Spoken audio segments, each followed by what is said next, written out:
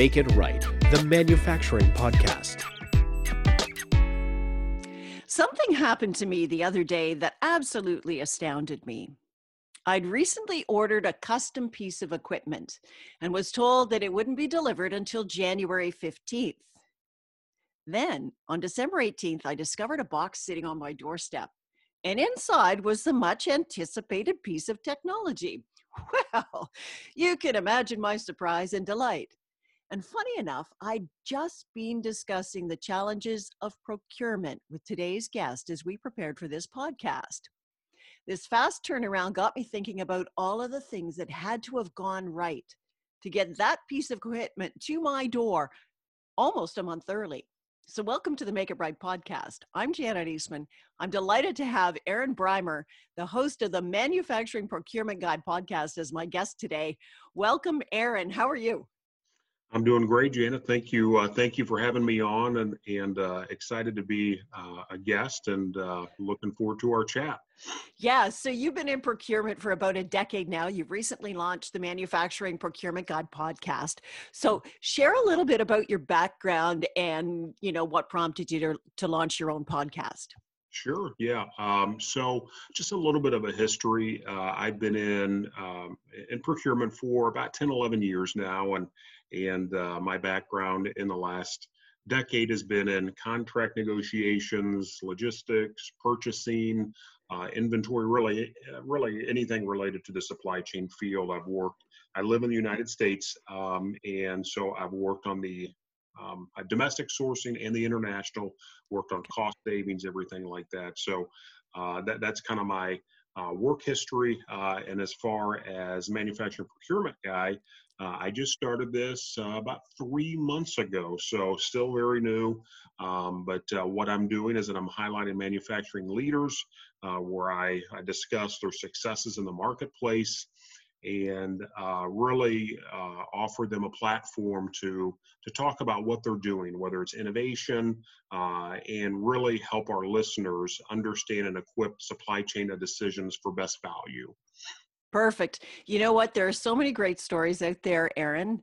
And I have heard over the last 135 podcasts some really terrific manufacturing stories. People are really willing to share their information. They want to talk about their challenges and their successes. And I think the podcasting idea for you is a great idea. So congratulations on launching that. Thank you. Thank you very much. It's been exciting so far. I mean, just exciting endeavor, and looking forward to kind of sharing ideas and learning and growing. Yeah, perfect. Okay. So as I mentioned at the start of the show, I've actually had some amazing customer experiences recently. That latest one was certainly an under promise over perform experience, but that has really raised the bar in my mind about what I should be expecting when I make a purchase. So Yeah. I'm thinking, I'm just throwing this out there. Where does that put a manufacturer and somebody on the supply chain when people's expectations are just going like this? Yeah. Yeah. I mean, I would say that one thing that I've found lately is that you can have a great product, but if your customer service, your account managers are not there, are not active, are not responsive, and are not customer-centric focused, Janet, it will not work most of the time. And I've found that you can win a battle of sales, but you'll lose a war of future growth. And I think that's a big deal. So I think having a company set up for success, you got to have good product, and you have to have good customer service. You got to have good account managers. You have to have good people in the field who understand what the customer expectations are. Just like the example you just said earlier, Janet. If the expectations are up here and they're not met, well, then that's going to be a problem.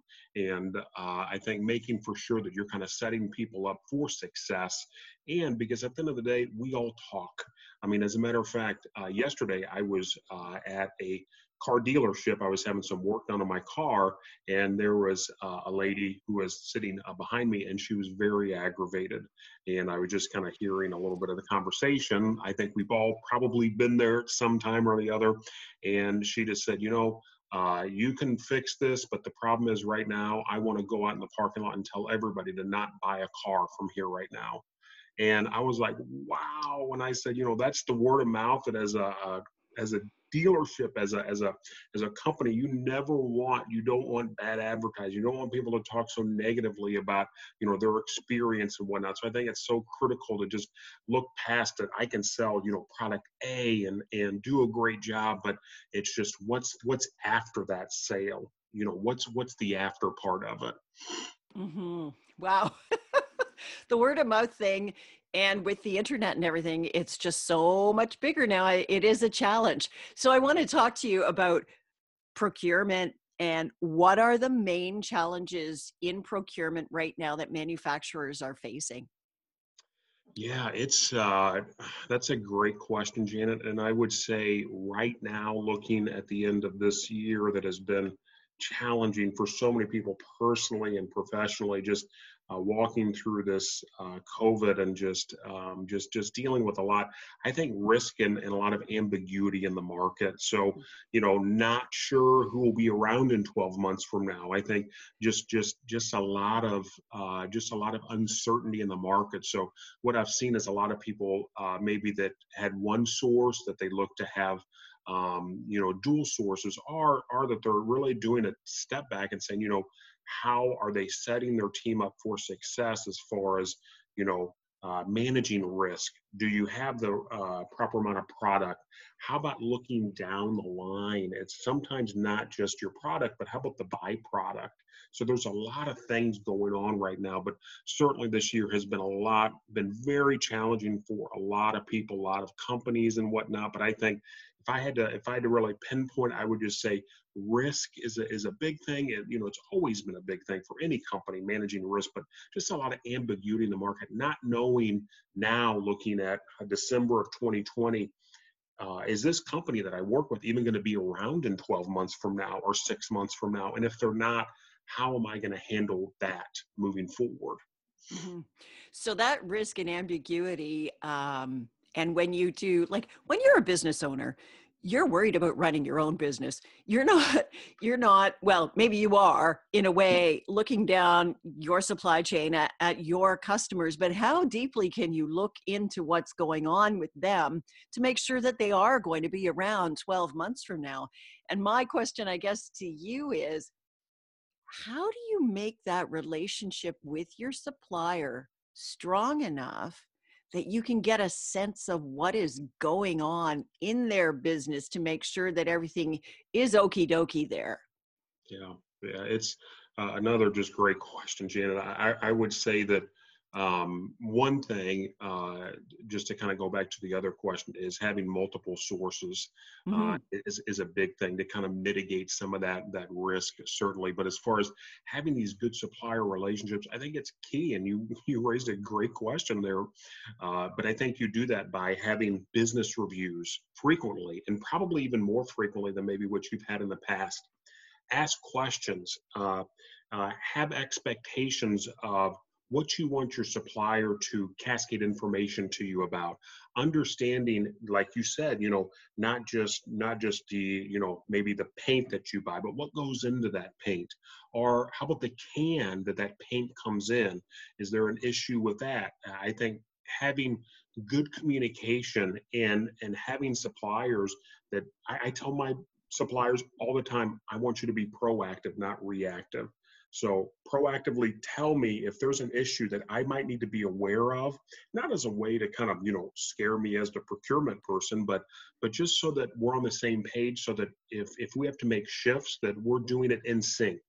And again, just having partners. And that's, I like to have strategic partners and strategic vendors that I work with, not just transactional. I'm just going to send a PO to you for this. I want to have vendors that, we're in it together, that we're talking, that I let them know about, hey, our business it's going to be on the upswing. We think we're seeing some more stuff coming down the pipeline. Just wanted to get you ready, but also if we're maybe seeing a little bit of a trough in the market. So I think just having good communication, business reviews, and just making for sure that you and your key suppliers and vendors have good and strong communication. So those suppliers, no, let me step back. I think my question is, up until COVID hit, did most manufacturers have those multiple suppliers of kind of the same thing in case that there was a problem? Or is this something that they're totally having to go out there and find these new suppliers and make sure that they have sort of a stable of people to provide them with the same kind of thing just in case they need it? And how do you manage those relationships and their expectations if they know that they're also the same supplier? Yeah, I mean that can be tricky. I would say the first question is prior to COVID. You know, did a lot of businesses have multiple sources? Mhm. And I would say some did, but most did not.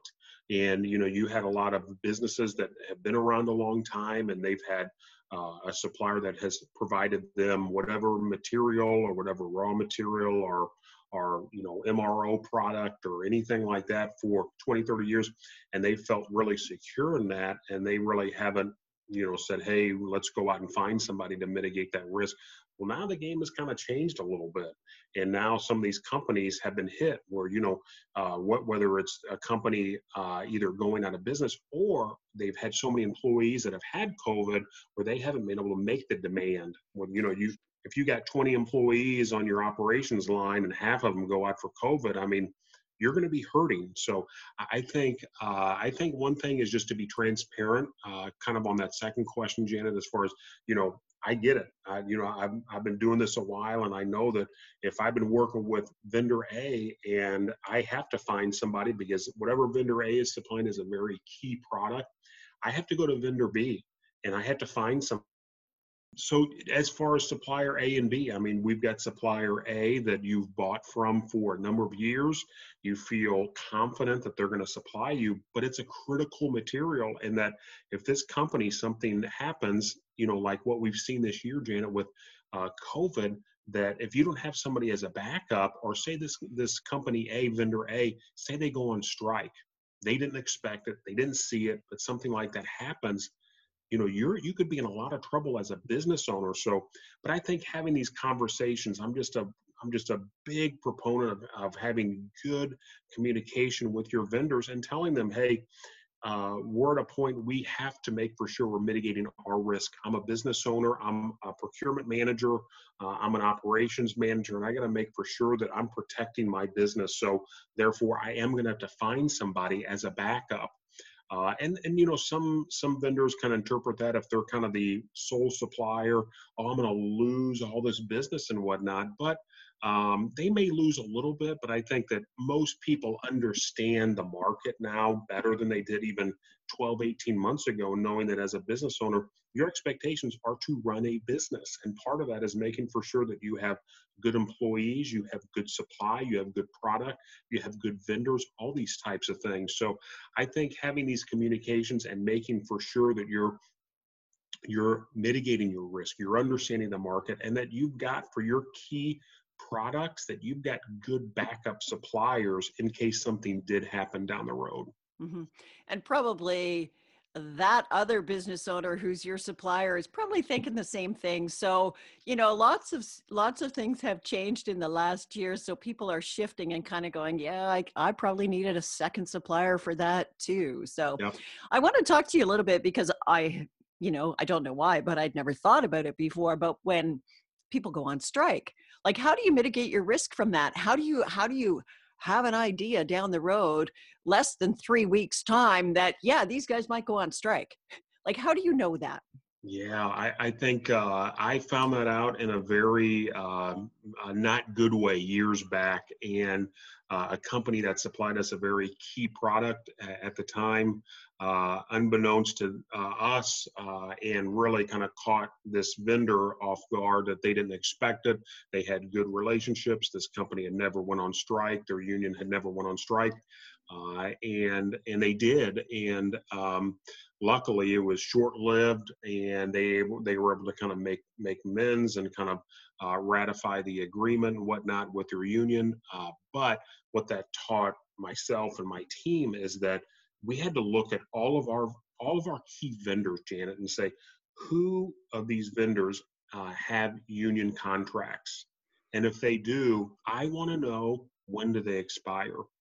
So what we do is that we kind of had a big push. Sometimes it's you learn these types of things from not just trial and error, but sometimes something nips you in the butt, and you have to make for sure that you're being proactive. So what we did is we reached out to all of our key suppliers and said, do you have a union contract and agreement? And if so, we want to know when that ends. And then every month we go in and we review. And if there's anything within 120 days of expiring, we're talking with our vendors and suppliers and saying, how's it looking? Has the communication started? Are you expecting any issues? Anything like that? So I think being at the forefront and making for sure that we're having these conversations, and that also goes back to having dual sources too. Mm-hmm. That as we were talking about earlier, Janet, that if you have two sources, you've got some buffer there. You've got some opportunity that if something did happen, that you could rely on somebody else. But I think really just that was kind of a fool me once type of situation, and now having a good plan moving forward and making for sure we're kind of checking these boxes and making for sure we're having these communication with our vendors, and that we're talking to them about, if you have any expectation of things that could go sour with your, union agreement, let us know about that. If we need to bring in more material beforehand, just as could potentially happen, let us know that as well. Okay. Let's talk about, what a sourcing strategy should actually encompass. And I know you've hit some of the high points here, but if I'm young in the procurement game and I'm trying to figure all of this out, right? What would you tell somebody who's, new at all of this, and it's like, okay, here's what you really need in that sourcing strategy for your procurement? Yeah, I would say learn your products well. I think that's a big thing. Not of the expectation that you're going to be an SME in every category, and that a lot of what I've kind of bought in the past, I mean, has been anything from a dollar MRO product to $500,000 piece of equipment. But I think knowing your product, understanding the expectations of operations, maintenance, I think having really good communication. Not only I've been talking a lot about with the vendors, but also with your internal stakeholders. Those are your operations team, your engineers, your maintenance. Is there a maintenance package that goes along with this piece of equipment? I think knowing what is the end goal. So if you're buying a piece of equipment, what is the end goal? Reaching out to the people who are going to be your end users and saying, what's your expectation for this product? What's your expectation for this piece of equipment? I think those are some big things. I think also from a strategy standpoint, I think there's a lot of negotiation that can be learned. I think knowing, what's of the highest value for your company. Some it's all price, some it's all terms, working capital, all that is a big term now as far as negotiation is concerned. But I think knowing your product, knowing what is going to make the most for your current company, and I think just plain old working hard. I can't even stress the importance of working hard and getting to know your vendors and having good communication.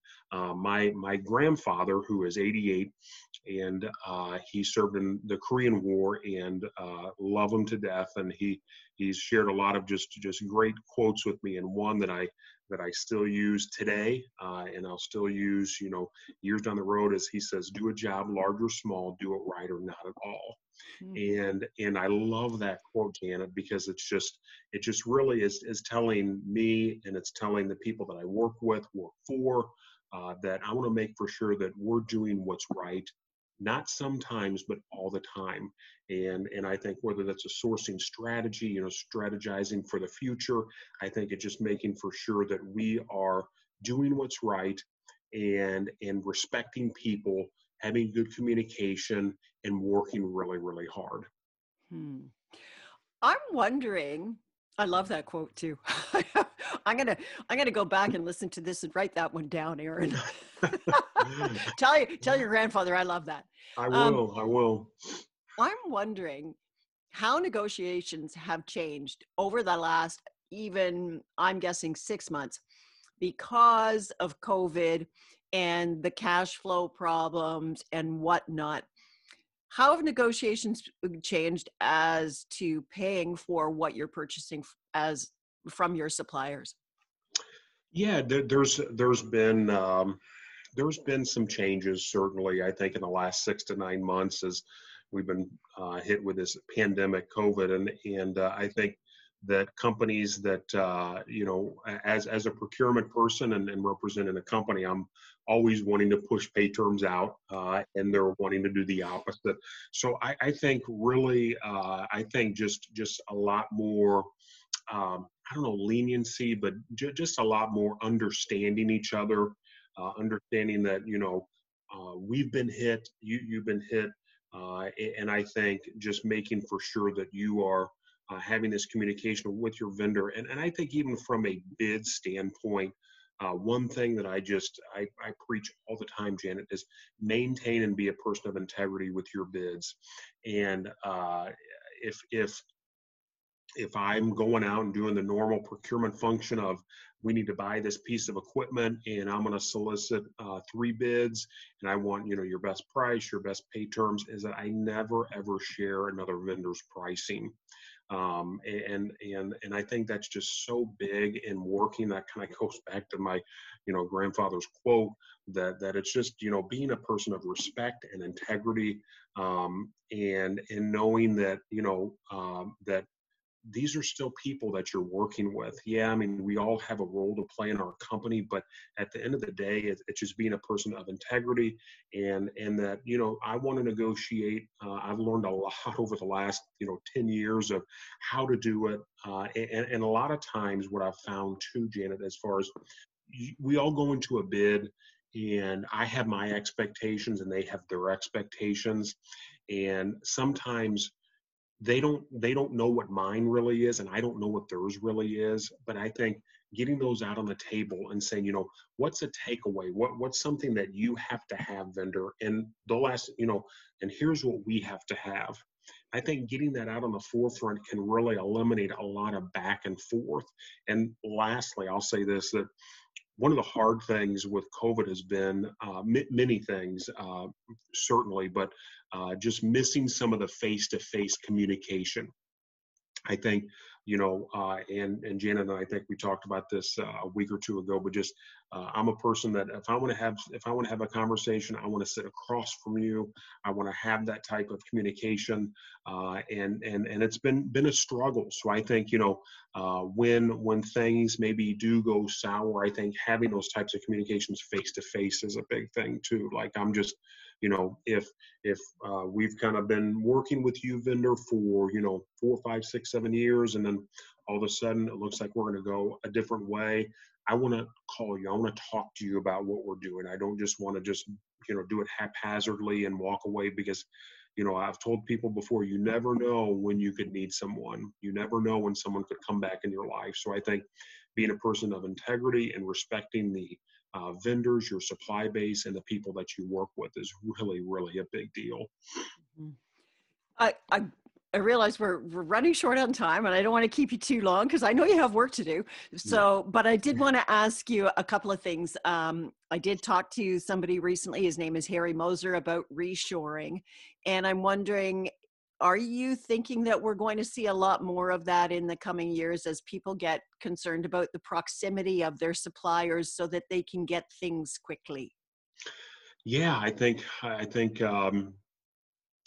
understanding the supply base has really, really shifted a lot this year. And I think a lot of people, I mean, even talking with some of my colleagues in the field and whatnot, is protecting their supply base, but also understanding their supply base and saying, if we're having issues internationally, whether it's issues at the port, anything like that, I think having a good domestic source and a good international source is one of the best plans that you can have, because it is, I mean, there's issues. I mean, there's things where there's issues at the port where there's longshoreman strikes, there's things that can happen. And those are, things that, I mean, I could have I mean, I can't do anything about that. Mm-hmm. It's one thing to have a conversation with one of my vendors about, supply. It's another thing to have a strike at a major, LA port or something like that, or an East Coast port or something like that. But I think making for sure that you've got good supply base internationally, locally, and that if issues do happen, that you've got the right people who can supply you when needed. Okay. I have one last question for you, Aaron, and we always ask our guests this, but a couple of key takeaways to leave with our audience for those that, maybe are starting out on their procurement journey or just want some really good tips. What would you say to them? I love procurement, Janet. I do. I mean, I love the field.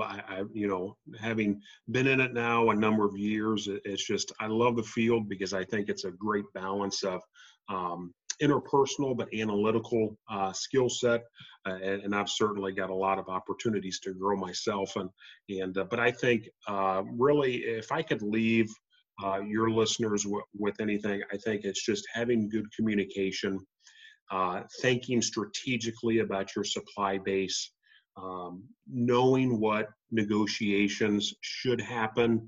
And I think telling your suppliers and vendor base, I want you to be proactive. I want to know what's going on, and I want to understand the market. So if there's analysis that can be had, or if there's some sort of a forecast, anything like that, I think that's really going to help you a lot. But I think just be passionate about what you do, and I can't say that enough. It's just, at the end of the day, it's just like I love procurement because I love working with people, and I respect people genuinely and wholeheartedly, and I want to do what's best.